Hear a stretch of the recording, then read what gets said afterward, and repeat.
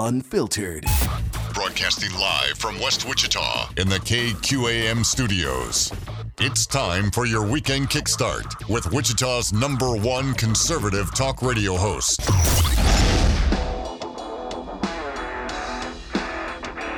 This is Kansas Talk with Andy Hoosier.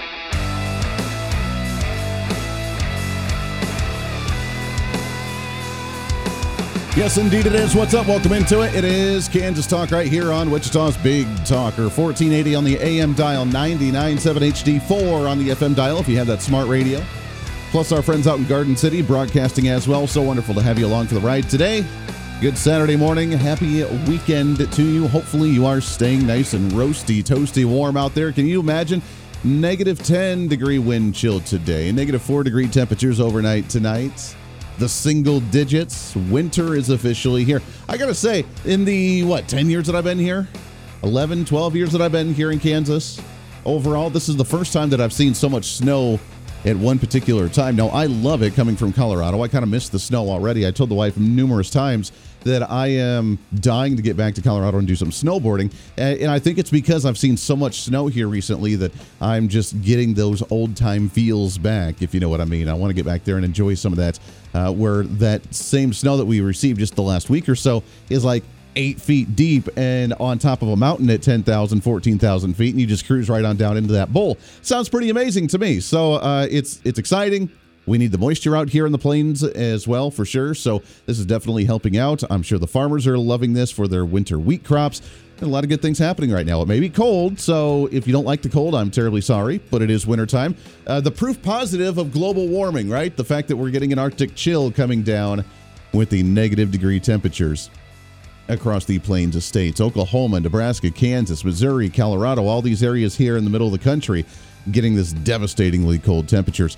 I was listening to some other talk show hosts the last couple of days or so as they were talking about this, and obviously it doesn't need to be as big of a news story in my opinion because of the fact that, well, it's wintertime, so we should anticipate the fact that there's going to be cold temperatures, but it is a little bit colder than normal, and everybody's losing their minds over this one. And it reminds me of just a few years ago, if you remember here in Kansas, when we saw these negative 10 degree temperatures. And everybody lost their minds, and we were concerned about natural gas supply, and we saw the price of natural gas go up to near $600 per cubic foot, and your utility bill go from like $120 to $150 that you see on a normal month to like $2,500 in a single month because of how much that was needed as they were trying to buy on the market at that time. So I'm hoping, hint, hint, wink, wink, energy companies, that you had pre-planned for this one instead of jacking the prices up on us all over again and screwing over our finances. Just throwing that out there. So we'll talk with some of those in the Energy Committee in the state legislature in the next few weeks to talk about what that may look like with the investigation from 3 years ago and what could happen this year as well. So got a lot to talk about today. Welcome into it. It is Kansas Talk. I am Andy Hoosier. So wonderful to have you with us here on another Saturday morning. 316-721-8255, 316-721-TALK on the Maximum Outdoor Equipment hotlines. I would love to hear from you today. We have a big slate lined up for you because it has been a wild week. Week number 1 of legislative session 2024 in the books already. Hard to believe as they started right out of the gate on Monday, Tuesday this week. And show of hands, how many people even knew that there was a State of a State address this week from Governor Laura Kelly? Yeah, that's what I'm saying. They didn't even, it's weird. You would think they would promote that, especially being a Democrat who likes to be in the limelight, obviously, who likes to really have the attention on them to try and show what their agenda is and to get out in front of the media before Republicans do it, that they can say that this was their whole agenda the entire time. Kansas Governor Laura Kelly giving her State of the State address earlier this week. We will be breaking some of that down throughout the program today. I have a few of the audio clips, and we'll talk with some state legislators on the show. That's what the show is lined up. It's some great guests today. Bottom of this hour, we have State Representative Pat Proctor from District Number 41. He is in the Leavenworth area, and we'll chat with him. He's on a few different committees we'll chat about with the upcoming election season and energy and utilities, along with some of the government ethics and others. Plus, the big conversation that we've heard, at least in the news this week, has been the budget talks and tax breaks in the state of Kansas. Now, that's a weird conversation to be having because Kansas Governor Kelly, being a Democrat and vetoing numerous different tax-cutting bills, is now advocating for tax cuts across the state. She is one of the most unique strange, weird governors that I have ever seen in my entire life, because she fights the Republican policies and talks about the failed tax system from Governor Brownback, the failed tax experiment, the conservative experiment on taxes. She fights that stuff, and then she comes out and talks about her own tax breaks, which are essentially the same tax breaks that Republicans have been advocating for, but then she says it's her agenda, and then when the Republicans pass it in the legislature, that's a supermajority, by the way, and then she gets it on her desk, she signs it and says, look at that, the Republicans are working with me on what I wanted to do. Like she's hoodwinked everybody on the Democrat side by saying that she's a Democrat, doing Republican things, taking the Republican agenda while fighting Republicans doing it, and then saying it's her agenda when she does it. Weirdest thing, man. So we live in La La Land here in Kansas. I don't quite understand how she's able to get away with half of this. But nonetheless, they are talking about a bipartisan tax bill that would get rid of taxes on Social Security, which is like common sense. I don't know why we haven't done this in a long time. Oh, that's right, because Democrats have stopped it. And Republicans have pushed to do that for a long time. She's also advocating to end the sales tax on food by June.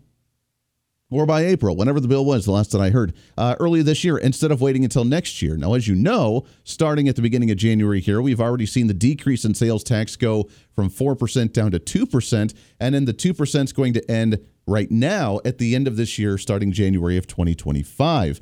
And she wants to just eliminate it now and have it done by the end of the session. Again, something Republicans have done for years, where she fought on getting rid of any sales tax on food, where she's voted against it as a state senator. She vetoed it multiple times as a governor. And then all of a sudden she passed the last bill and now wants to get rid of it wholeheartedly, when Republicans have been saying, hey, maybe we should just get rid of this thing. And she's like, no, we need to stair-step it. We need stability in the revenue for the state of Kansas. And now she's like, oh, yeah, we got to do it. Why aren't you guys getting on this? Let's get it done. And then she tries to take all the credit for it. So we'll break all of that down. Very strange conversation there. Coming up, hour number 2, State Representative Rebecca Schmoe. She's with District number 59, also with 1 Million Moms Against Gun Control. She's advocated and has officially introduced a very pro-Second Amendment piece of legislation in our state legislature about trying to kind of solidify and protect some constitutional rights when it comes to gun advocacy in the state of Kansas. And really excited to have her back on the program. And bottom of next hour, we'll go on to the Senate side with State Senator Mike Thompson from District number 10 in the Johnson County and Wyandotte County areas to break down the state of the state address, along with other issues in the legislature as well. So we are loaded up with legislators today on both sides of on both chambers. And I'm really excited to have them on the program in just a bit. So open lines to you right now if you want to jump in at 316-721-8255. There's some other issues going on in the legislature as well that I think need to be addressed, at least to have some type of conversation, because there's a legal battle going on with Attorney General Chris Kobach, where he was in court earlier this week advocating for the SB 180. Now, if you don't remember what the SB 180 is, that is to essentially mandate that all government documents have the proper gender on those government documents for those that try to identify as something else. And again, Democrats, certain organizations, including the ACLU of Kansas and others, they're all freaking out, losing their minds over the fact that we have to put your gender that was assigned to you at birth based on, I don't know, reality and your actual biology, that you have to put that on your driver's license. Andy, why do we have to put that on our driver's license? It's very common sense, and it's weird that we, again, sad and weird and scary and stupid that we even have to have this conversation, that you can do whatever you want to do. And I had a conversation about this a couple days ago because someone came to me and said, Andy, regarding this case, why is it that Republicans are all about limited government, keeping government away from you, but then force people to do this? And I had to chuckle a little bit because they try, that's the argument from the other side. They try to lump us in as, oh, you hypocrites. You want to dictate what people are allowed to do, but then you say that you're a limited government. And there's a line. And maybe it's best to describe this. Maybe this is the aha moment, the light bulb for some to come on here. So think about it critically. If you're against me and if you're angry about me with it, just sit there and just let the seed plant for a second and just ponder it for a bit before you just automatically put up your walls for a second. Just let it resonate with you for a moment and think about the logic behind this. There is a line between allowing complete anarchy in society for anybody to do anything they want to at any time and just confusing everyone to where we don't have any structured society, to where we have some form of structure for us to be able to operate as a society. And biological sex is one of those basic, common, like really stupid, low IQ conversations for us to be having, because by this time in society, we should be talking about how to create civilization on a spaceship going through time at the speed of light, not wondering what gender we were when we actually got born, when we were born, because that's the dumbest thing I've ever heard in my entire life. But nonetheless, here we are. So if we're going to have some type of structure in society, and if we're going to be able to help people the best that they possibly can, you kind of need to have the proper information. Now, as much as I disagree with something like affirmative action for either gender or for race, if we're going to have it, then how can you have a legitimate, proper type of affirmative action if you have someone that does not have the accurate depiction of who they really are on their state-issued IDs? Just throwing that out there. If you're applying for college, if you're trying to apply for maybe grants from the government to start up a business, if you're trying to apply for scholarships to go to college, or if you're trying to apply for whatever, and you go to the government and you're like, hey, I am a female, then there's usual perks for you to be a female, to get that extra money to go to college, to be able to start up that business, to be able to get nice grants or loans or something based on that gender. It shouldn't be, because that's really dumb in society, again, with affirmative action that needs to go away. But the fact that we have that, now, are you truly a female? Or are you a dude who's lying about being a female to get those government perks? If that's the case, the same person that asked me why the government likes to be intrusive here told me that I apparently am not able to self-identify as a Native American or self-identify as a black person. No, that comes with other connotations, he says. What do you mean?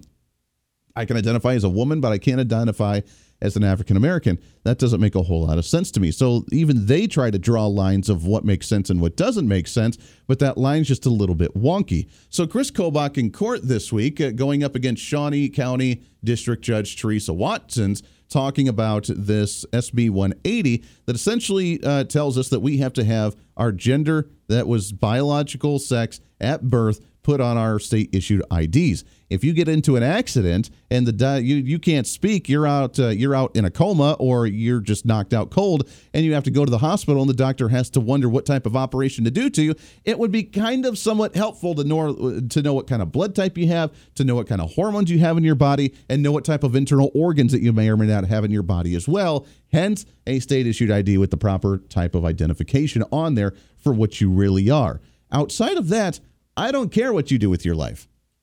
I really don't.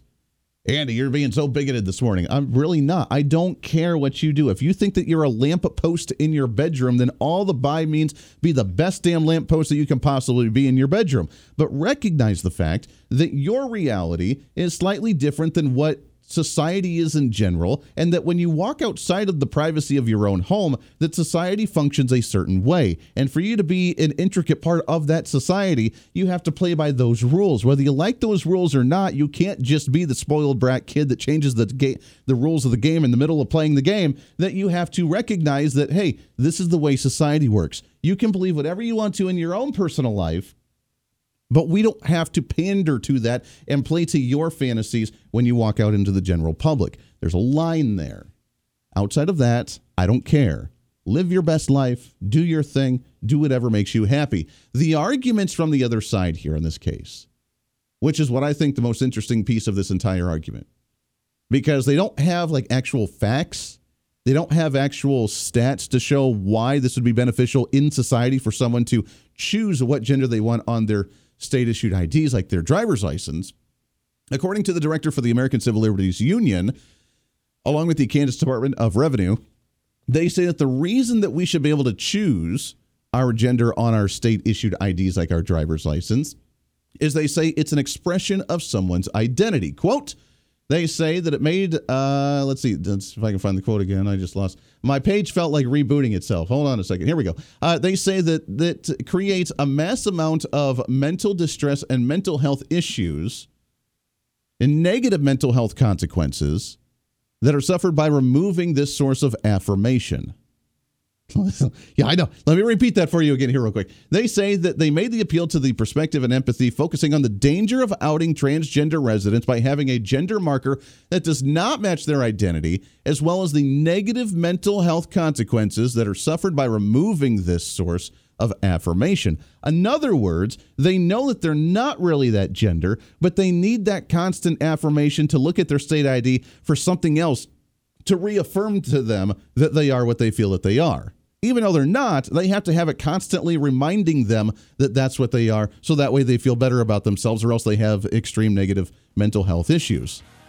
That to me sounds like a you problem. That doesn't sound like a society problem when we actually have to function a certain way in society. That's not an argument of science. That's not an argument of fact. That's a literal argument of just, I'm going to feel bad about myself unless I have that constant reminder by something other than just me telling me that I am what I feel that I am. That sounds like a really weak argument, as opposed to this is the way that it is, the reality of it. And you can either embrace reality and feel good about yourself, or you can be in a constant state of anger and hatred about yourself because you don't feel good about yourself, in which case that falls under the category of you need to boost your self-esteem a little bit and be proud of who you are organically, which we used to do in society. But now we shame that for some reason. Very strange. Lots more coming up on Kansas Talk right here on KQAM. Stay here.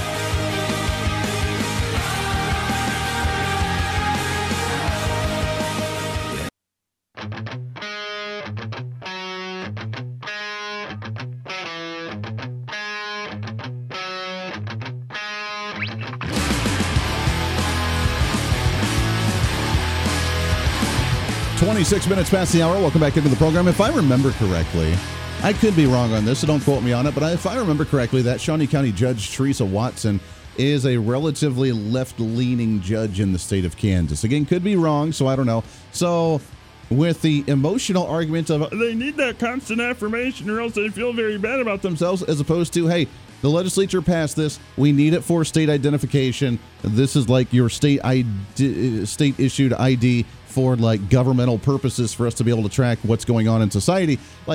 That would seem to be a very easy closed case shut, and it would be a decision that would be done in the first 5 minutes. But the fact that it's not, it shows that, things are kind of balanced out in the minds of the judge who's actually overseeing the case. Because, and again, I could be completely wrong on this, but I seem to remember that name in other cases. Sounds vaguely familiar, and it could be the fact that, they're a relatively left-leaning judge that has made some ridiculous decisions in the past. Not quoting, could be wrong on that, but my assumptions there, the radar is popping up saying, hey, something might be a little wonky in this case. But, if you had that and be like, all right, here's what the law needs and what, you need to be able to function in society, as opposed to, I need this constant reminder to tell me that I'm special and I'm great and yada, yada, yada, and that this is what I feel like I am. That's you. Okay, find another way for your personal affirmation to remind you about the way you live your life every day. And again, I don't care how you live your life. God bless you. I love you to death. I still love you as much as anybody else. But at the same time, there's a line on what we tolerate and accept to be able to function in society is a structured society as opposed to just complete anarchy to do whatever we want to do. Got a couple minutes here. Let's go to the phone, shall we? 316-721-8255 on the Maximum Outdoor Equipment Hotlines. Line number 1. Good morning. Who's this? Good morning, Andy. It's Nick. Nick, what's going on, my friend? Happy Gregorian New Year to you. Yes, happy Gregorian New Year, my friend. That's right. Hey, all right. So real quickly, I'm looking forward to your show. Thank you. Real quickly, I have to say, the city council. I am preparing a presentation for the Wichita City Council soon, and I will do this at a certain time. And I don't know what their response is going to be, but it has to do with the new year. So just be prepared for more information. Nice. I like that segue. That's good. Hey, we love limited government, but we have to also look at our faith, family, and freedom. And if we get off track, we kind of make idols of a mental health system that's taking over what crime is or what gender is. And I think in the end, we're not doing a lot of force with maybe this bill, but our argument is that we're defending those who might be questioning themselves. But just also defending people's natural rights, which beget constitutional rights, which we get from family, and then freedom. So, life is still important, and faith and family and freedom is still important. And so however you go, we got to just be the men and women we're supposed to be, and make it simple. Keep it simple, as they say. Yeah, lead by example. I look forward to hearing your show. and look forward to the new Kansas legislative session. And I look forward to bringing up my favorite issue probably at a later date. But let's do it, God brother. bless you, Andy, and you have a good show. And like I said, look forward to listening to you. Hey, appreciate it, Nick. Yeah, Happy New Year too, my friend. We got to take a break here, but yeah, I appreciate it. I'm looking forward to chatting with you throughout the year. We got a lot of cool stuff to talk about, and yeah, it's going to be good. So Happy New Year to you. We will have lots more coming up. Pat Proctor, State Representative, District Number 41, right around the corner when we come back on Kansas Talk here on KQAM. Stay tuned.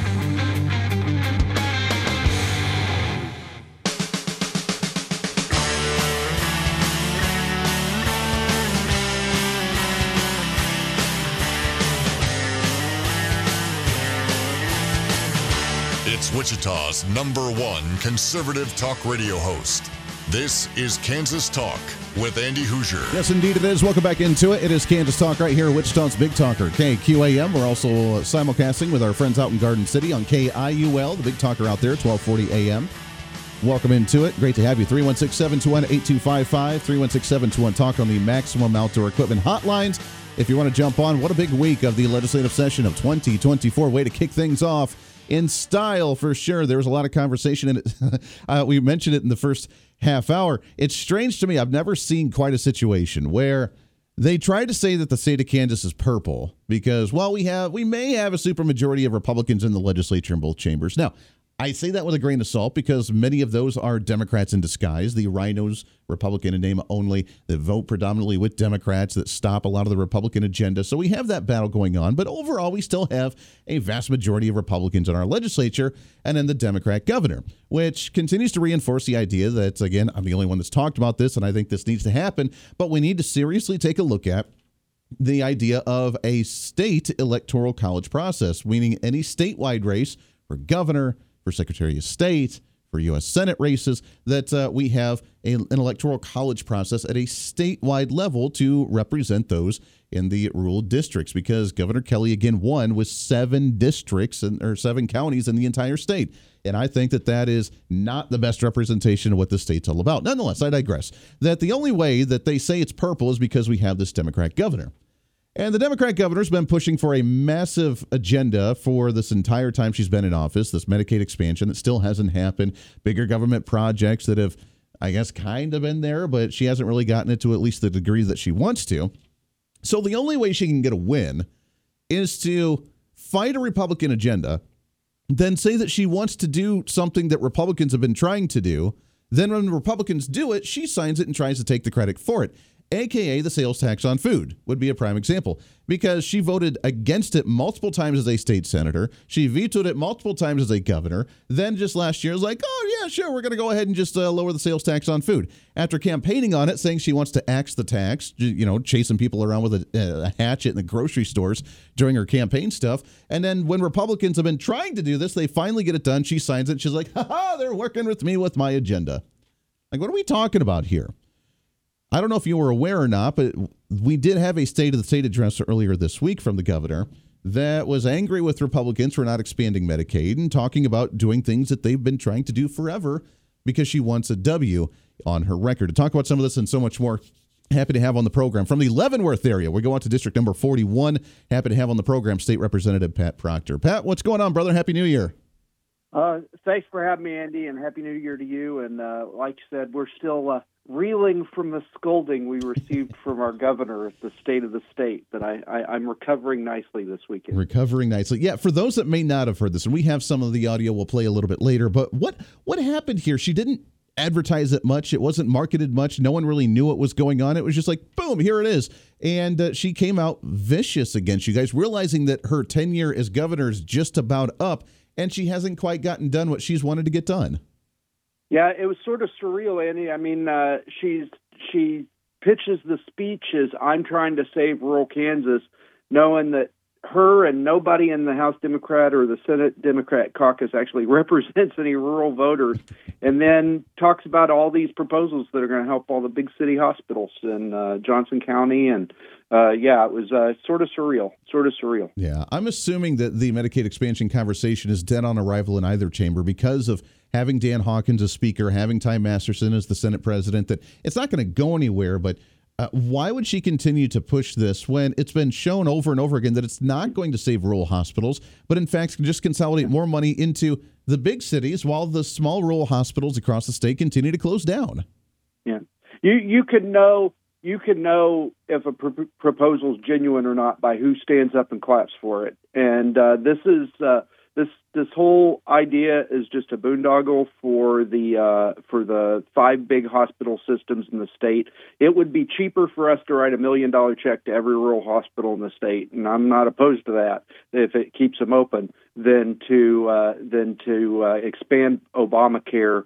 And by the way, kick a bunch of people off insurance that are on insurance now, because the employers that are paying for really expensive medical benefits are going to kick a lot of people off and just let them fall onto the government system and bankrupt the state. Wow, that's unfortunate. I know that we're seeing an evolution in the healthcare industry for sure. We see a lot of clinics, a lot of mom and pop clinics that are popping up now that are the membership based ones, as opposed to just being open and accepting health insurance, which I think personally is going to be maybe the future of healthcare moving forward. But when we talk about the hospitals, obviously there needs to be a place for major surgeries or some of the scans or some of the big technology stuff. That's what we're talking about here, right? Because the other industry, I think, the other clinics, the mom and pops, the local pharmacies, that stuff I think is going to be the future of what the majority of healthcare is going to look like moving forward. Oh, you're absolutely right, Andy. One of the other hats I wear when I'm not in the legislature is as a restaurant owner, and we can't afford health insurance for employees, but there's a great clinic run by Judy Beck right down the street here in Leavenworth. She's an advanced practice registered nurse.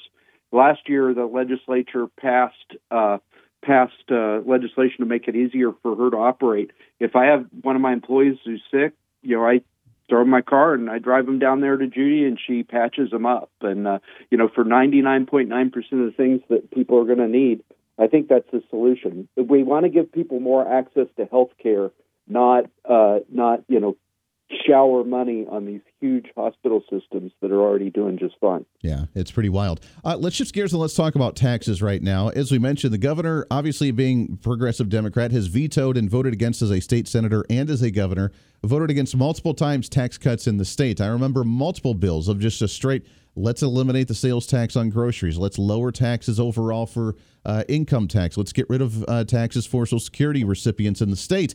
Vetoing it, voting against it all throughout her tenure as an elected official. Now, apparently this year, that's her plan. She wants to work with Republicans on the other side of the aisle to get rid of Social Security tax in the state, to lower taxes here, to end the sales tax on food by the end of the session this year, as opposed to waiting until January. I mean, Pat, we've been trying to do this for years. How in the world did she come out with this agenda now? Yeah, those are really good ideas, Andy. In fact, they're so good that I voted for them last year, and she twice, and she vetoed them. I mean, if she had not vetoed food sales tax back in 2019, it would already be zero.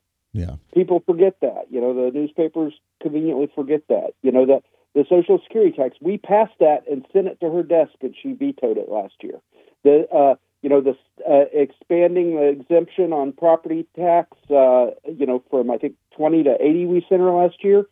We passed that and sent it to her desk, and she vetoed it. So I'm glad that she's finally seen the light. I'm hoping that this year when we send it to her, and it's coming quick, we're going to pass something right here at the front of the session. I hope that she's good to her word and she signs what we send her. Yeah, what a concept, actually working together and she coming to our side while she tries to take credit for that one. There is conversation that maybe the new consolidated tax, the single tax rate in the state, the flat tax, if some people want to call it that was proposed last year by the Kansas Chamber of Commerce with that $15,000 threshold up or above, that might be back in the works here. Have you heard any more on that? And do you think that's going to be what the main conversation is this year?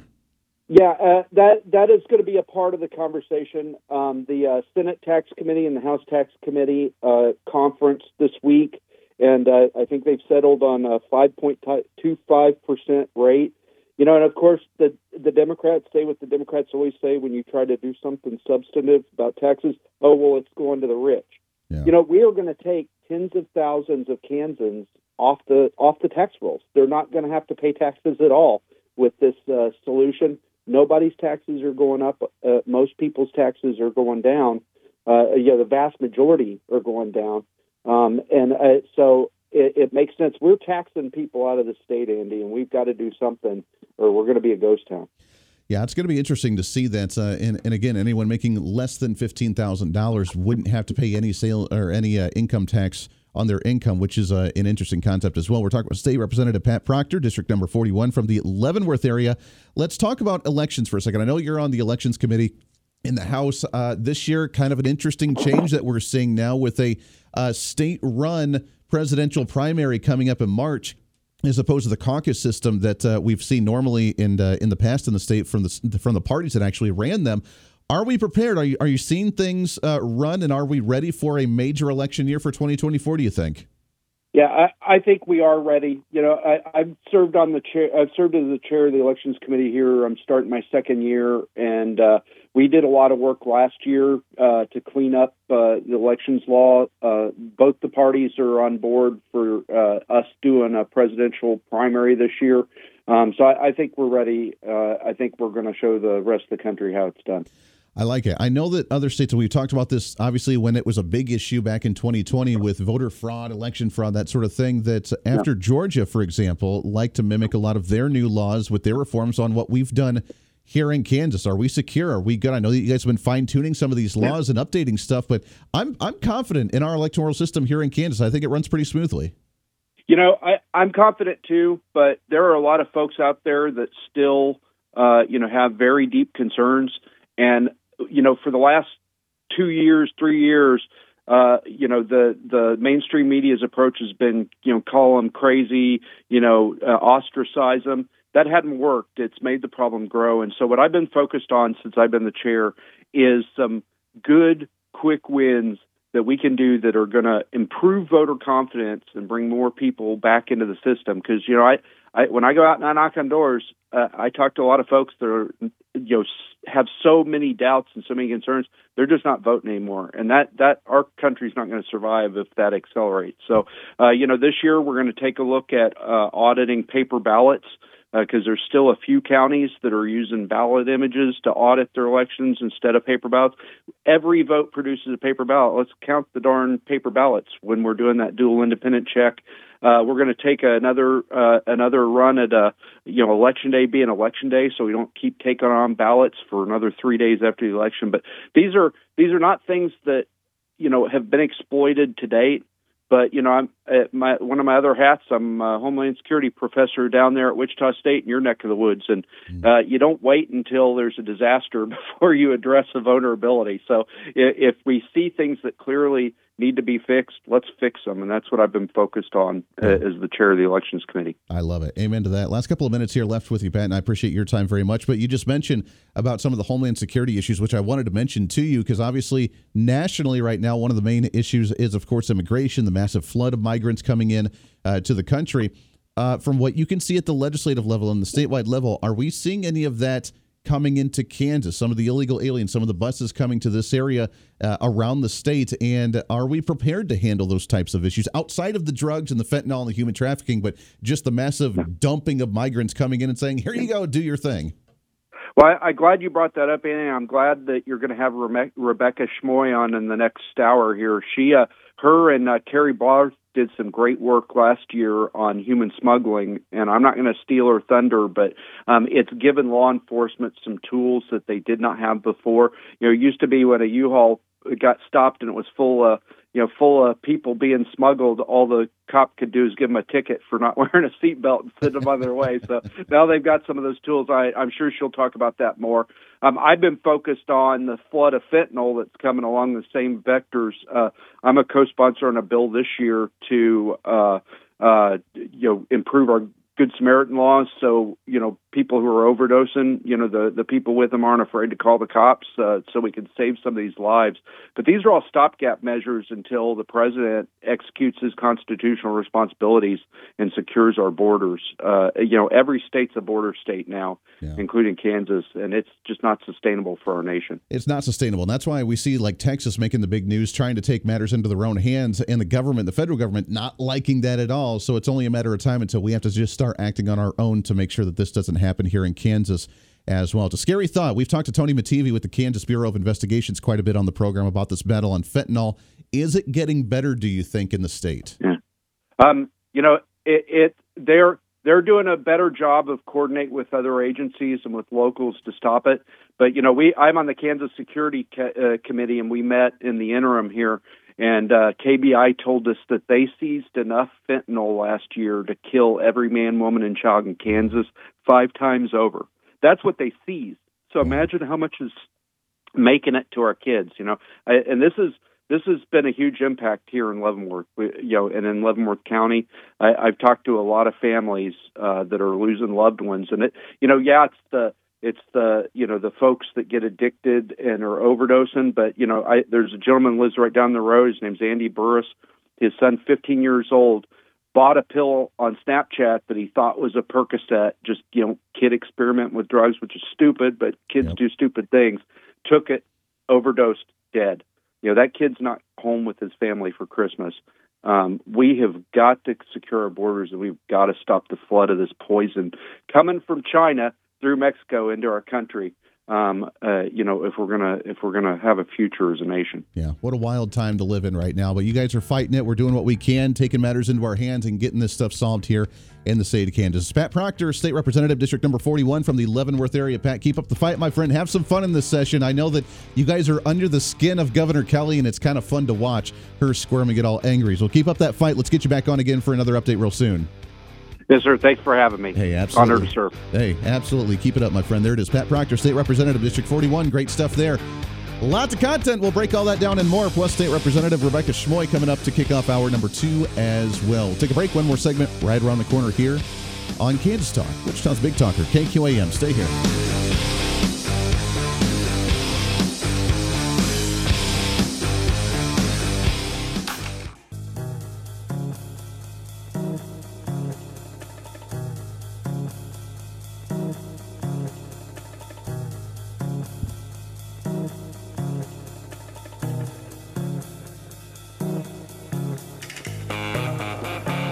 Welcome back into it. 5 minutes to the top of the hour, wrapping up hour number 1 of Kansas Talk. Thanks again to Pat Proctor coming on the program. State Representative from District Number 41 in the Leavenworth area. Keep up that fight, my friend. Good stuff.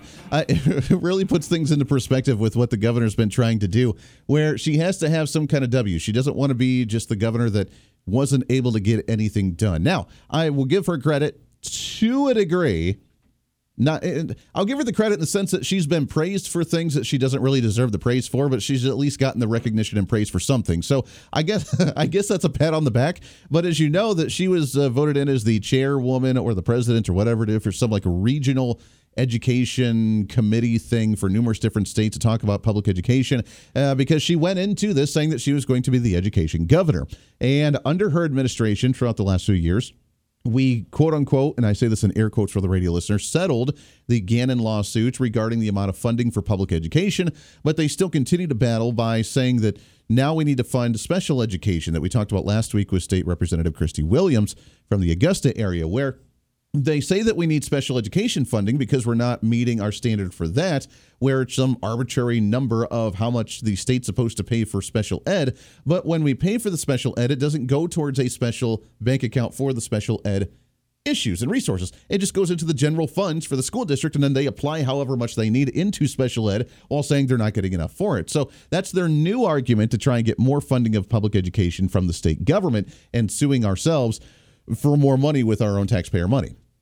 Doesn't make a whole lot of sense. So Governor Kelly has praised herself for being the education governor, but at the same time, she really hasn't done a whole lot on education. The quality hasn't gone up. Graduation rates haven't gone up. The curriculum hasn't gotten any better. We're just funding it now. And I guess that's a success if you want. So her agenda has been interesting. And the only real wins that she's gotten is by adopting Republican plans as her own and then saying Republicans are working on her own time. So interesting legislative session. We'll see how we move through this one. There's a lot of things that we'll be talking about over the next few weeks. All right, when we come back, hour number 2 right around the corner, we have Rebecca Schmoe, District Number 59. We'll get her on the program. She has a great Second Amendment bill to solidify and protect the constitutional amendments here in the states regarding the protection of your firearms. We'll talk about that, plus immigration, migration issues, and some of the stuff she's worked on over the past year or so. Lots more coming up here. It's Kansas Talk, Wichita's Big Talker, KQAM. Stay here.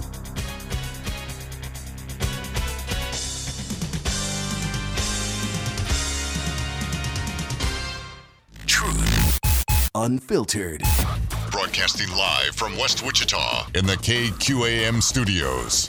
It's time for your weekend kickstart with Wichita's #1 conservative talk radio host.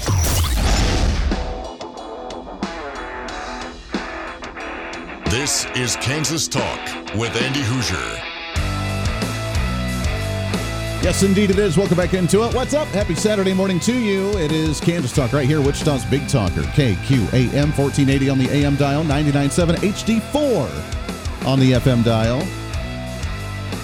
If you have that smart radio, we also are simulcasting with our friends out in Garden City, Kansas on the Big Talker KQAM out there. KIUL. What's up, KIUL, Garden City, Kansas. How are you guys out in Western Kansas as well? So wonderful to have you along for the ride on a Saturday. Trying to stay warm out there, eh? I'm loving it. I got to be honest. I am loving it. Although I am a little bit jealous. On the Voice of Reason's broadcast yesterday, we chatted with a guest who was on vacation on a boat in the Virgin Islands at like 75, 78 degrees. So, you know, as much as I enjoy the cold and I'll go outside and do my morning meditation, take a deep breath there, breath of the fresh air and kind of wake up myself a little bit, I would totally take 75 degrees on a beach in the Virgin Islands as well. Just throw that out there. So if anybody wants to, do a GoFundMe for the millennial over here, we can do that as well. Welcome in 316-721-8255, 316-721-TALK on the Maximum Outdoor Equipment Hotline. Thanks again to Pat Proctor coming on the program, state representative from District 41 in the last segment. Great content, great information as we are officially week #1 in the books for our legislative session of 2024. And an interesting one at that for sure, as we had the State of the State address. Show of hands, anybody that even knew the State of the State address was going on. It sounded more like that Governor Kelly wanted to reprimand the Republican legislators as opposed to addressing the people of the state with what's going on in the state and what she'd like to do. It's kind of way that the State of the State address sounded. And we have some of those audio clips. We also have Dan Hawkins, who did the rebuttal to the State of the State address shortly after as well. So we'll get to all that and more. Coming up bottom of this hour, we also have State Senator Mike Thompson from District number 10 in the Johnson and Wyandotte counties. We'll chat with him about some of that recap and so much more. But I don't want to waste any time. I want to get right to our next guest here on the program as we are focusing solely on the legislative session today as we have the first week in the books, taxes and energy, and even a really important issue that was brought up as this next guest ended up proposing a constitutional amendment that we get to decide on that helps solidify and lock in more of our Second Amendment pro-gun rights here in the state of Kansas. Happy to have back on the show. She's also with 1 Million Moms Against Gun Control. She's a state representative from District number 59. Happy to have back on here Rebecca Schmoe. Rebecca, Happy New Year to you. How are you? Happy New Year, Andy, and I am doing great, hitting the ground running, as you said. So I'm just excited to look forward to this session and see what we can get done in the way of protecting freedom for Kansas. Yeah, it is. It's a wild first week. I mean, there's a lot of stuff that's been thrown out on the table, but this one definitely stood out because obviously the other side loses their minds whenever you guys bring this issue up. And overall, compared to other states, we are one of the most pro-Second Amendment states in the nation, which is great, but we can always fine-tune this system. Talk about what you presented this week because, again, the other side doesn't know how to handle this type of issue. All right. So what we've got is we are looking at a constitutional amendment, which means that it will go on the ballot on the general election and the public, Kansans, get to decide for themselves. What this addresses is Section 4 in the Kansas Constitution, which happens to be similar to our Second Amendment rights at the federal level. So we already have a provision in the Kansas Constitution that protects gun rights for all of us responsible gun owners. What it doesn't say is what we are trying to address. We are trying to address the fact that we continuously get attacked, and we are looking at other states across the nation that are getting attacked on the regular over ammunition, over accessories and firearms components. So we are spelling it out within our state constitution that the Second Amendment already protects these things. And so we are just clarifying language at the state level so that we are clear for generations to come that this right also includes the possession and use of ammunition, firearms accessories, and firearms components. We are also adding in the line, the right to keep and bear arms is a natural fundamental right and shall not be infringed. Any restriction of such a right shall be subject to the strict scrutiny standard. So that's the highest standard that a court can view. And so what we're doing here is we are preemptively making sure that everybody across the board understands what all is included in our already established rights to keep and bear arms. I love it. That's a great bill. Now, it reminds me, when you talk about the accessories, you talk about the things that go along with the gun industry as a whole, that we tried something like this years back with the Second Amendment Protection Act. And I know that the federal government tried to come down and make an example out of Kansas, and we still have those ongoing legal battles about whether Kansas was able to do that. Is this a stronger bill than the Second Amendment Protection Act, obviously being a constitutional amendment that we'd actually get to vote on? But if this passes and we are able to put this into the state constitution, will this give us a stronger argument to push back against the federal government when they try to put on their restrictions on what we can do as a state? Well, federal level, unfortunately, does supersede right now what we're doing.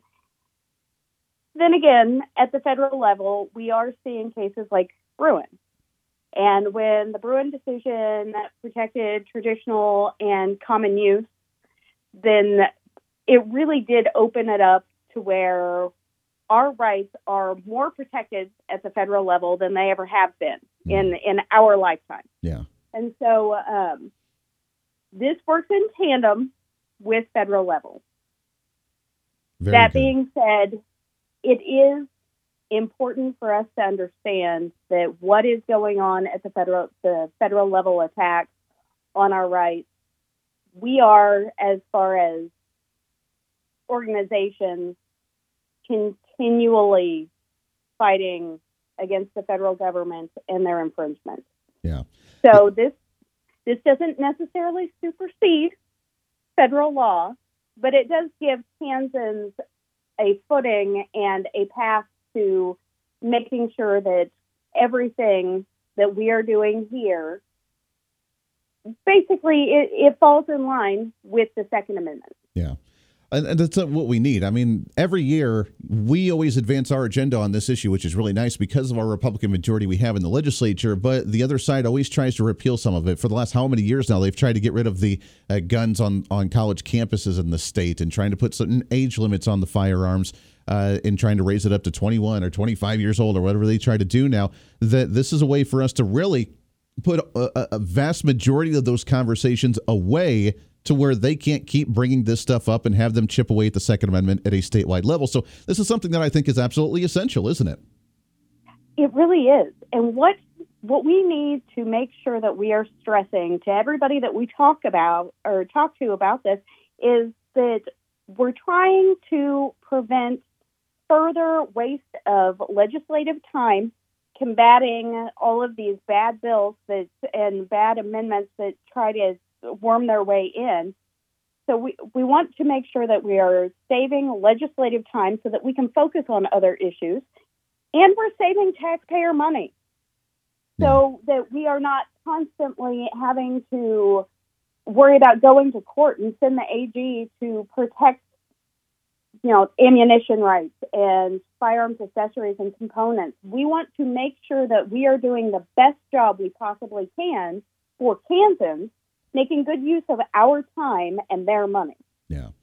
I love it. I think this is absolutely a wonderful bill, and I commend you guys for going up there and fighting for this one. What's the process? Talk about how this is going to go through, because being a constitutional amendment, obviously a little bit bigger, so correct me if I'm wrong, that we need, 3/4 of each chamber to pass this one to get it on the ballot for the state, correct? Yes, it's 2/3. 2/3 vote in the legislature to get it actually onto the ballot. My hope, as we are carrying this through, is that we can really stress the fact, regardless of party, regardless of your idea about what our gun rights are and how you feel about people having gun rights, regardless of any of the other hot button issue things and all of the talking points and rhetoric, I'm hoping that we can get people, regardless of side that they're on, to understand that this is our opportunity to step out of the way and allow the people of Kansas to have a say on if they want the extra wording added. That way we don't have gatekeepers who are standing in the way of their constituents who may or may not agree with them. Whether you're talking about a situation where there are responsible gun owners in an area and their legislators are standing firm against their rights, or whether you're talking about a district like mine, where overwhelmingly we are gun rights people. However, I do understand that I represent people who don't agree with me on this topic. Sure. And I feel as strongly that they should have a voice on this as I feel that we should all be protecting our rights. So it really does give the people of Kansas a say in whether or not we add the extra language that we can use moving forward to save us time and money. If we're able to pass this, and hopefully we are come the general election in November, what would this do on a city level with many of the cities? Obviously, the city of Wichita, one of the bigger ones, Topeka, where you guys have your sessions, up in the Kansas City area as well, that some of these cities that try to put some type of gun restrictions on in their communities, would this help kind of clear up some of those laws as well for them to have to abide by state law, allowing individuals to carry firearms within city limits? We would have to go to the AG for an official opinion on that, but I don't see where it would hurt. Sure. In fact, if this gets onto, or let's think positive, when this gets onto the ballot so that the people of Kansas can review it and decide for themselves, if it gets passed, great, and we add the extra wording and the extra protections to save us time and money down the road and to preserve rights for generations to come. If it doesn't pass, we don't lose anything. Sure. We still have Section 4 as it stands today. And so it is a fantastic opportunity to give Kansans a voice on what they want their Constitution to look like and what wording they want to see within the Section 4. Sure. I love it. I love you guys poking the bear and being able to actually lock in these rights here for Second Amendment issues in the state, because we continue to be one of those trendsetters on 2A issues nationwide, and I think that's really awesome. We're talking with State Representative Rebecca Schmoe, District Number 59. Rebecca, we get just about a minute or two left here before we have to wrap up, but I do want to shift gears and ask you real quickly about, I know last year you were also part of a very intricate bill that was trying to stop some of the human trafficking here in the state of Kansas, and I know it came back as they tried to say it was some kind of racist bill, but I know that you guys worked hard on that with the ongoing migration problem at the southern border, with the fentanyl battle and human trafficking we're seeing in Kansas. Are you seeing things getting a little bit better in the state, and is that a topic of conversation in the session this year for you as well? It's going to be a topic of conversation, unfortunately, for the foreseeable future because of our status at the border and just the wave of people coming in. I'm not going to say everybody coming across the border is a bad guy. I am just saying that this is not the way that we should be doing business as far as immigration into our country. Yeah. The bill itself, when Representative Barth and I were working to get it passed so diligently last year, it was attacked as a racist bill. And it was vetoed by the governor, and we were able to get the override on that veto. And it has since been used in the state of Kansas, I believe, at least 4 times. Wow. And we're talking saving the lives of adults through children in the state of Kansas.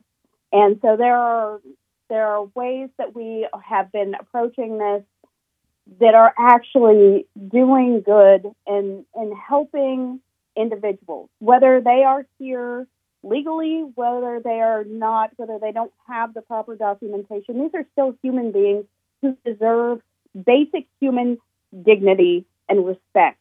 And so it's very disheartening to know that people had attacked this bill that has gone on to actually help people in these situations and will continue to be used in such a way to save people from horrifying living conditions and being basically bought and sold as property. Yeah. This is the human smuggling aspect directly leads into trafficking, and that is modern day slavery, and we should all be definitely against that. Amen to that. I'm so glad you guys were able to override the veto on that. And again, the governor who says that she likes to work across the aisle has more vetoes under her belt than I think any other governor in the past 50, 60 years in the state of Kansas. So there is that. And we're seeing it already come into play and actually benefiting and saving the lives of individuals that don't have to go through the horrors of actually being human trafficked. So God bless you guys for doing it. And of course, this one, I think they work in tandem between that bill and the one that you're proposing now with this constitutional amendment, trying to protect ourselves and solidifying and locking in those rights for 2A issues in Kansas. It's absolutely amazing. I love watching what you guys are doing up there. State Representative Rebecca Schmoe, District Number 59. We appreciate the time very much, my friend. Keep up the fight. Keep us posted on this bill. Let's get you back on again real soon. Absolutely. I am always happy to come on and talk to you about freedom-y stuff because you know as well as I do that this is our wheelhouse. And so I thoroughly enjoy my time with you. Thank you so much for having me on. Oh, it's always so much fun to chat with you. Keep up that fight, and we'll get you back on as this session continues on. We are in gung-ho mode, baby. We're in beast mode in this legislative session of this year to watch what Republicans are working on, and that's another major bill with the Second Amendment here in the state with Rebecca Schmoe. Great fighter for that advocacy here in the state. We appreciate her very, very much. We'll take a break, get your phone calls on this and so much more. State Senator Mike Thompson will go to the other chamber when we come back after the bottom of the hour as well to recap the State of the State address, the Democrats' agenda, and what we're actually doing to counter some of that. We'll have some fun with that coming up right around the corner. Stay here on KQAM and Kansas Talk.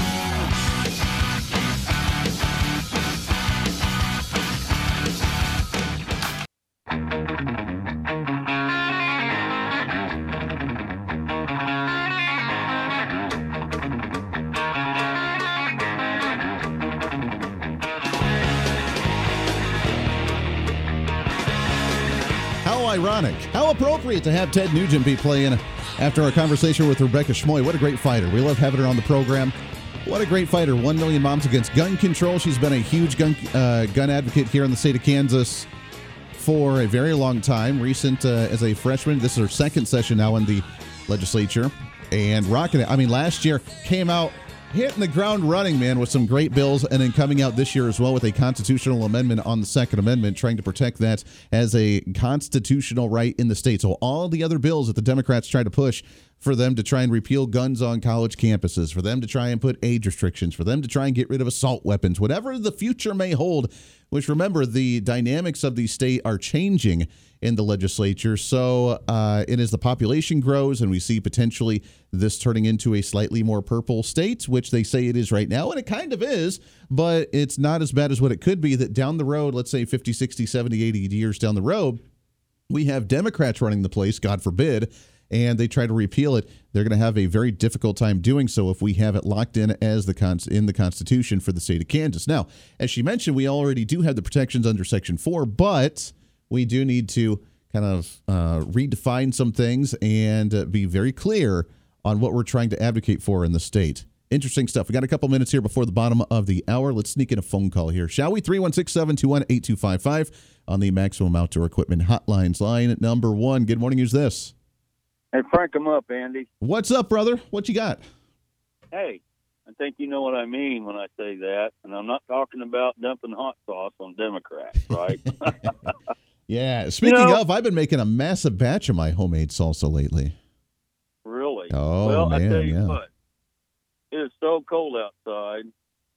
Yesterday morning, when I went to the drive-thru, my favorite McDonald's, and I know a couple of girls there. I don't know their names, but I just joke with them whenever I go through the drive-thru with their working. And one of them was working. Poor thing, she was all bundled up, and I said, "Man, can you believe these temperatures? It's outrageous, isn't it?" "Yeah," and I said, you know, I once knew a woman this cold, and she like fell out the window. That's so hard.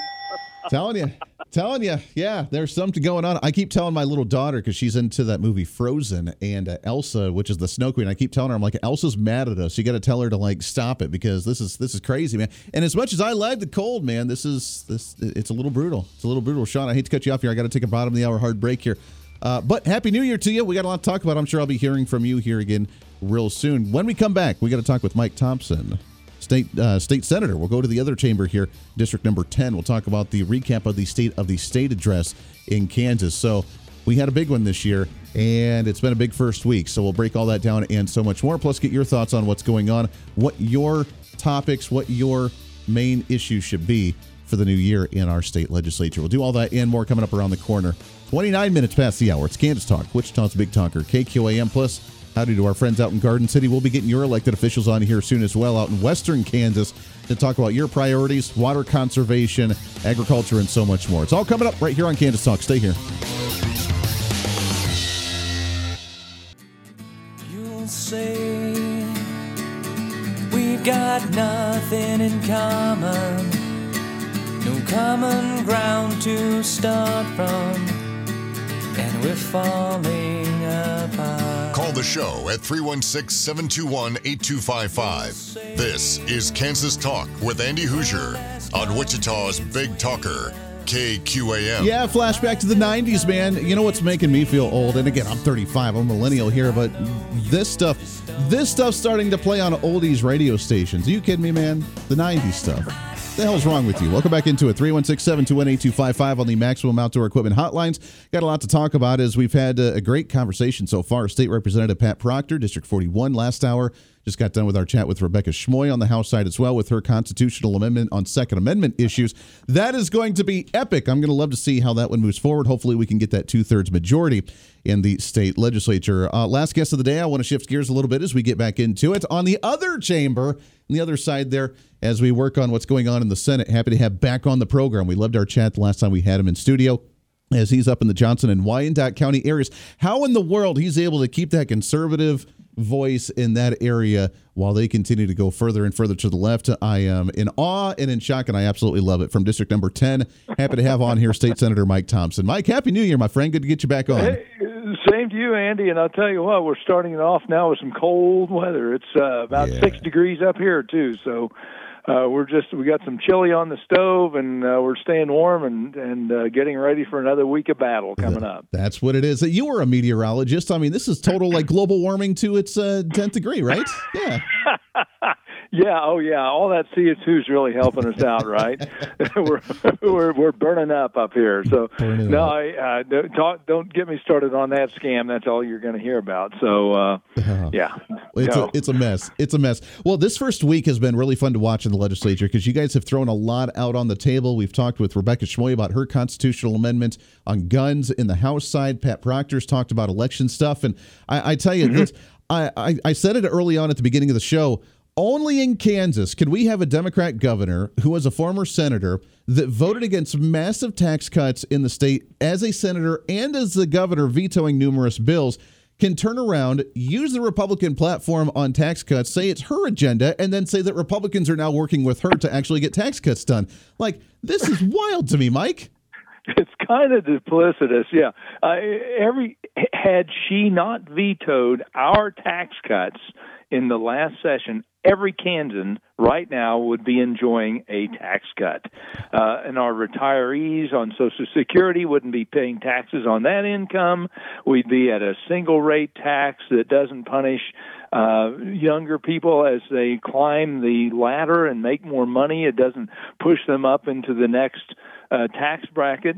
I mean, there are just so many benefits to the tax plan we had, and then she took the parts that play well to the media, and you're right, incorporated it into her plan, calls it something new, and steps out and leads the charge, and it's mind-boggling, but we're going to try to get another swipe at this, I think, coming up. In fact, we've already got a conference committee going on taxes, and we may have a tax bill out as early as next week. We're not going to wait until late in the session this time to take care of that, so that if the governor vetoes it again, which is likely, then we can work on the override. I love it. There's talk about what this could potentially entail. I know we've heard conversation about the previous bill that was proposed by the Kansas Chamber of Commerce on what kind of like a flat tax, but that single rate tax plan with even deducting the $15,000 or less, not even paying taxes. I know that the governor's talked about, and that some have talked about trying to get rid of income tax on Social Security recipients in the state, trying to do property taxes, and trying to raise up that threshold a little bit. Is all of that on the table, and what else are you guys talking about? Yes, it is all on the table. We want people to be able to. We're sitting on not only a combination of a budget surplus and the rainy day fund in excess of $4 billion. And if you look at the most successful states, the ones that have economic development and true expansion and growth, it's the states that have no state income tax. Now, we, like Texas and Florida and Tennessee, we don't have near the amount of tourism those areas do. And they rely on the tourism to a large degree for some of this extra funding. But the next tier of states that are successful are the ones with a single rate tax, because it doesn't punish anybody trying to advance and get ahead. Plus, people know exactly what they're going to get. They don't have all these marginal rates and complex tax structure. So there's that. We're also going to talk about, increasing your standard deductions. We're going to remove the deduction. We're going to remove the tax on Social Security income. We're going to increase the threshold on that $20 million tax for the education funding. We're working on property tax. So everything is being scrutinized. And we had a huge tax bill. I mean, it was pages and pages long last year. It was going to help everybody in the state. She vetoed it. We couldn't get the veto override. So that's going to be our big hurdle this time. It's going to be probably the same package. The single rate may adjust a little bit, but I think there's going to be some negotiations between the House and the Senate on that. Yeah. Our original plan from the Senate was at 4.75%. The House is talking 5.15, 5.25. Either way, it helps the lowest income because it allows people who make very low incomes to pay no income tax at all. Yeah. And, of course, the typical argument from the governor is that, that's going to help the folks who make a lot of money. Well, who ever got a job from a poor man? Yeah. The folks who make a lot of money are the ones who own businesses, who employ people, and they also pay the largest share of the taxes to begin with. So as a nominal dollar, they get a bigger tax cut, but as a percentage, it's not significantly more than anybody else. So it really does help everyone. It is going to help everyone. So the next question is, like you said, will we able to get this passed? Not to mention any names of Dennis Pyle or Carolyn McGinn, who ended up fighting against that last time, because I don't want to oust them. But at the same time, like, are they on board with this time? Because that individual, Dennis Pyle, for example, was one that was about tax cuts, being a staunch conservative, and then ended up being the veto that we couldn't get this to override the governor's veto.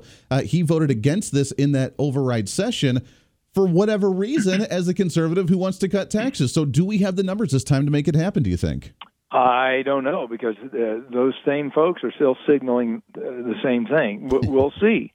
Hopefully they'll realize at this point, we've got to provide tax. So we're setting on all this extra money. We need to be able to give it back to Kansans to start be able to use it however they'd like to use it. That is going to be the big push. I mean, we're probably, at this point, I would say we're probably a couple short. So we'll see what our Senate president can do to rectify that situation. President Masterson's got a task ahead of him. So we'll see. I hope these people come around and realize this is not about personalities. This is not about ego. This is about helping Kansans, and that's really what it's all about. So I hope that they can put any personal feelings aside. and do the right thing. Yeah, you would think that would be really nice. We're talking with State Senator Mike Thompson, District Number 10. Let's talk about the state of the state for a minute as well. As the governor not only tried to reprimand you guys for not doing whatever she wanted to do, because how dare you? It wasn't very publicized. We didn't even know about it really as the general public that it was going to happen. It was just, oh, she ended up speaking tonight kind of thing. But one of the big issues that she's been going around the state campaigning on has been, of course, again, Medicaid expansion. And I don't think it's going to happen this year, but she just won't let this go. This is wild.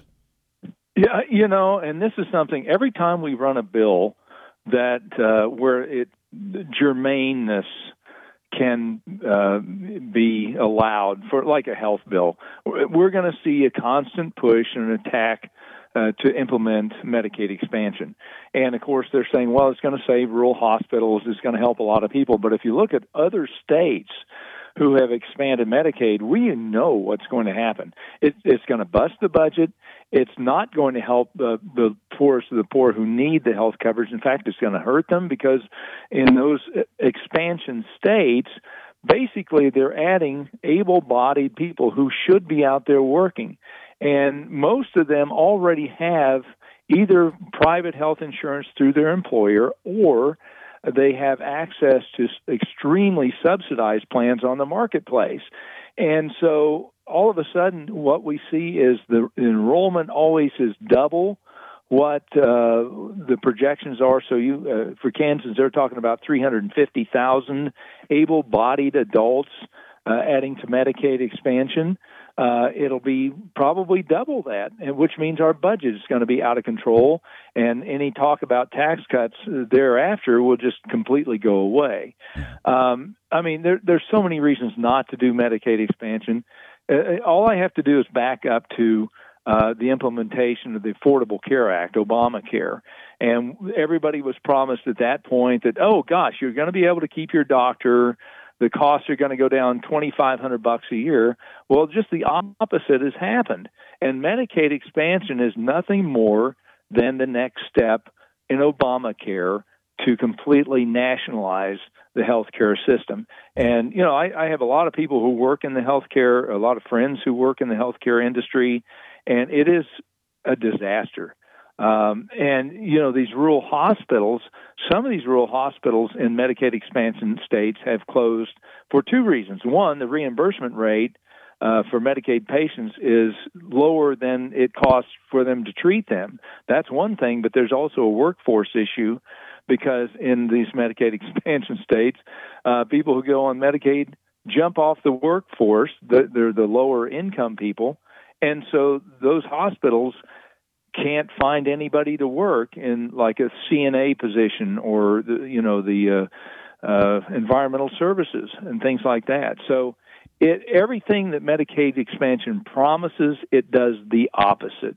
Yeah. And if you do a deep dive, it just doesn't make any sense. But they've been out there selling this statewide, and I know a lot of people don't completely understand it, but we've seen the stats. We know what's going to happen. It's a bad, bad deal. Yeah, it'd be a disaster. And other states that are trying to get out of this should be a telltale sign of like, hey, the government's not fully reimbursing what they said that they were going to fully reimburse. They're running out of money on these programs. And, consolidating the power at the federal level is not a good idea for a state that's supposed to be what is a state program. We got a couple minutes left here, Mike. I know that you're also part of that Federal and State Affairs Committee as the chair on that one. So that link between the federal government and the state is an important one. But how are we doing? And is there anything that we're working on this year to try and continue to cut off some of that nannyism from the federal government, allowing Kansas to be a little bit more independent and allowing us to do our own thing? Yeah, we're looking at ways to do that. I mean, that's always the tough thing. We're looking at some bills that would hopefully answer that issue. I know we're looking at. I've got one. It's in. You would have to ask me. My brain is just cramping up on me. But yes, we are trying to do some things about that. Yeah. I also have some disclosure for some of these Chinese companies. We're going to be working on the foreign adversaries issue this year. Once again, we're going to be working on that constitutional amendment coming to us from the House So we got a lot of different things. But, yeah, the federal overreach, it's always interesting. And to be honest, the Medicaid expansion is part of that. Fighting that is part of the federal overreach issues that we've got. Yeah. States need to take back control. And to the extent that we can do that, we're looking at everything possible. But, you got a federal government out of control, $34 trillion in debt, $1.7 trillion deficit.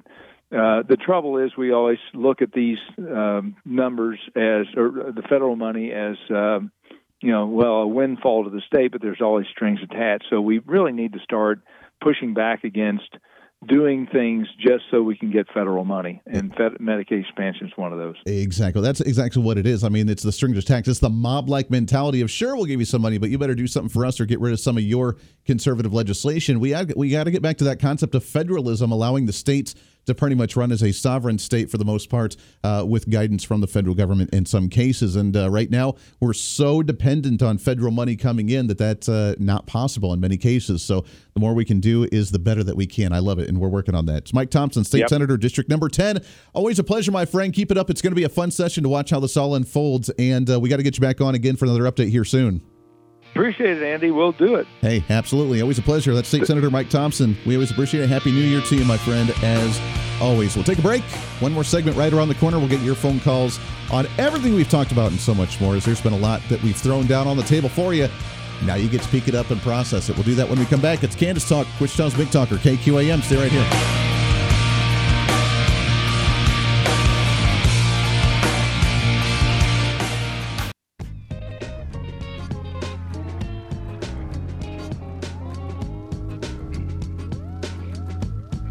Got to say, the show is flown right on by today for a Saturday. Kansas Talk, Wichita's Big Talker, KQAM. Our friends out in Garden City on KIUL as well. Good morning to you. Welcome in. A few minutes left here of the program. Thanks again to Mike Thompson coming on the show, District Number 10, State Senator, up in the Johnson and Wyandotte. Can you imagine that solid guy? He's a fighter. He's a conservative, wonderful individual, and he's representing a very progressive area. So kudos to him on keeping that fight up and going. Hey, want to tell you about my friends over at Napoleon Appliance Repair, your appliance repair individuals here in South Central Kansas. Whatever you may need, they can do it for you. They are voted best of again in 2023 for appliance repair in the state of Kansas and the city of Wichita with the Wichita Eagles. So congratulations to you guys. Anything that you need, whether it's the extreme cold, if something goes out, don't let the appliances go down in those times of need during the holidays, when you have family and friends over, or when it's just really cold out and you're trying to, bake something in the oven to try and keep the house warm a little bit and then make some delicious food so you can stay nice and roasty, toasty warm inside your house this weekend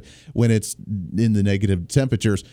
If it goes out, these are the guys that call Napoleon Appliance Repair. You can give them a call, 316-409-1525, 316-409-1525. Also follow them on their social media at Napoleon Appliance Repair, LLC, and make sure that you stay in tune with what they're doing and get them out there to do some checkups, to fix something, or to do the preventative maintenance to make sure nothing goes down in that time of need. Great partners with us here on KQAM and on Kansas Talk. We love them to death.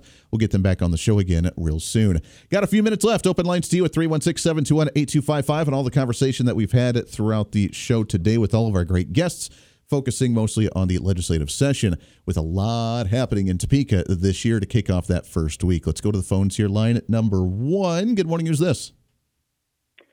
This is Don. Don, how are you, sir?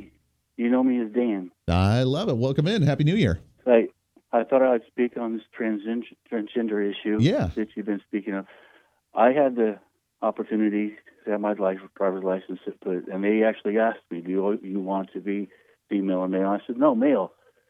I want to be identified if I were in an accident. That was my choice, but I don't see that as I don't think that would be a big deal, honestly. I don't need affirmation of my situation. I'm confident in who I am in either role. Yeah. And you know what? And that's the way to be, is to be confident in who you are. And like you said, if God forbid you're in an accident and they take you to the hospital, you're out in a coma, you would want them to have that type of information to properly handle you the best way, correct? Correct. And I testified for this House and for Susan Estes and as Dawn, and I've testified in behalf of the bill to keep transgenders out of women's sports. because I believe that was so egregiously wrong to take advantage of an advantage that you haven't earned. Yeah. Do you think that this movement, do you think that as a social and political movement that they've kind of taken a hold of on this thing, that they've taken it just a little bit too far, do you think? Yeah, and incorporated the transgender as a I'll say, whip against conservatives, if nothing else. And I'm a conservative. I have this one issue, but I'm a conservative in all ways. Yeah. And I see this as trying to co-opt. And honestly, I know these people pretty well. They don't give a damn about transgenders. That's not their concern. No. It's political power is what they're after. It's political power and identity politics that they like to play. I appreciate that. We're wrapping up here, so I appreciate the call very much. And you're right. It has been taken from people just living their lives, which is a conservative policy, just people living their life how they want to do so, and turned it into a political movement, turned it into political shaming, the identity politics to try and control, centralize that power, and to dominate you in whatever lifestyle that may be. So happy New Year's, my friend. I appreciate that phone call very much. And drives it home, baby. I love it. We're back at it again next weekend for another episode of Kansas Talk. Don't miss it. We got a lot more great guests coming on the program. U.S. Senator Roger Marshall joining the show as well on The Voice of Reason next week. Until then, have a great weekend. We'll see you on the radio.